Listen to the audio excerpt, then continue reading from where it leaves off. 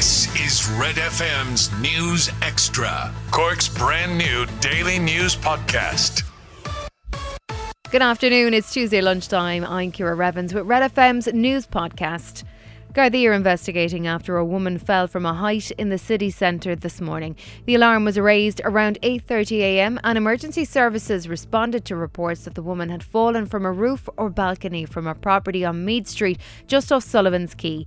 She was rushed by ambulance to Cork University Hospital for medical treatment. Irish Examiner journalist Owen English spoke to the Neil Prendeville Show this morning and says the woman sustained serious injuries. The alarm was raised at around 8:30 this morning that a person had fallen from either a roof or a balcony on a property at Mead Street, which is just off Sullivan's Quay. And when emergency services got to the scene, they discovered a young woman in a serious condition on the ground on Mead Street. The circumstances of how she came to be on the ground are still under investigation. But we believe at this stage that she fell at least 3 stories from a balcony on that property. I'm told by people who were on the scene earlier that her injuries have been described to me as serious but not life-threatening. West Cork was badly hit in the early stages of the red weather warning this morning, according to the County Council. Pumping operations took place in Bantry, where the square was flooded.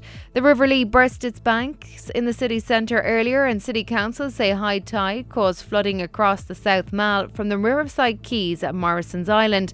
The floodwater reached streets such as Pembroke Street and Phoenix Street, but didn't impact on properties and businesses. Eddie English from Sale Cork told the Neil Prendeville Show earlier when we can expect the storm to ease. It gets a bit better this evening when it goes more into the northwest, and you've got the friction of the land to slow it down somewhat as it gets from the west coast to Cork, and then overnight it does ease off, and it's a better day tomorrow, but it's still going to be blowing quite hard. Get Red FM's News Extra at redextra.ie and check out our other podcasts. In football, Everton captain Seamus Coleman says they never lost faith that they would turn things around. The Toffees ended an 8-game winless run with a 2-1 win over Arsenal last night. Demarai Gray scoring in injury time to secure the win for Rafa Benitez's side.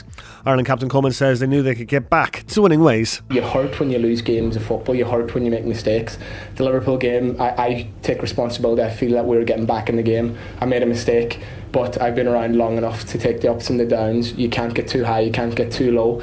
And whatever bit of criticism you get, you've got to take it in the chin, because that's part and parcel of football. You come in the next day, you work hard, and your luck eventually turns, and thankfully Demi helped us over the line tonight. In the Champions League tonight, Liverpool are away to A.C Milan. Liverpool already through to the knockout stages as group winners. The other game in Group B sees Atletico Madrid travel to Porto. They both kick off at 8.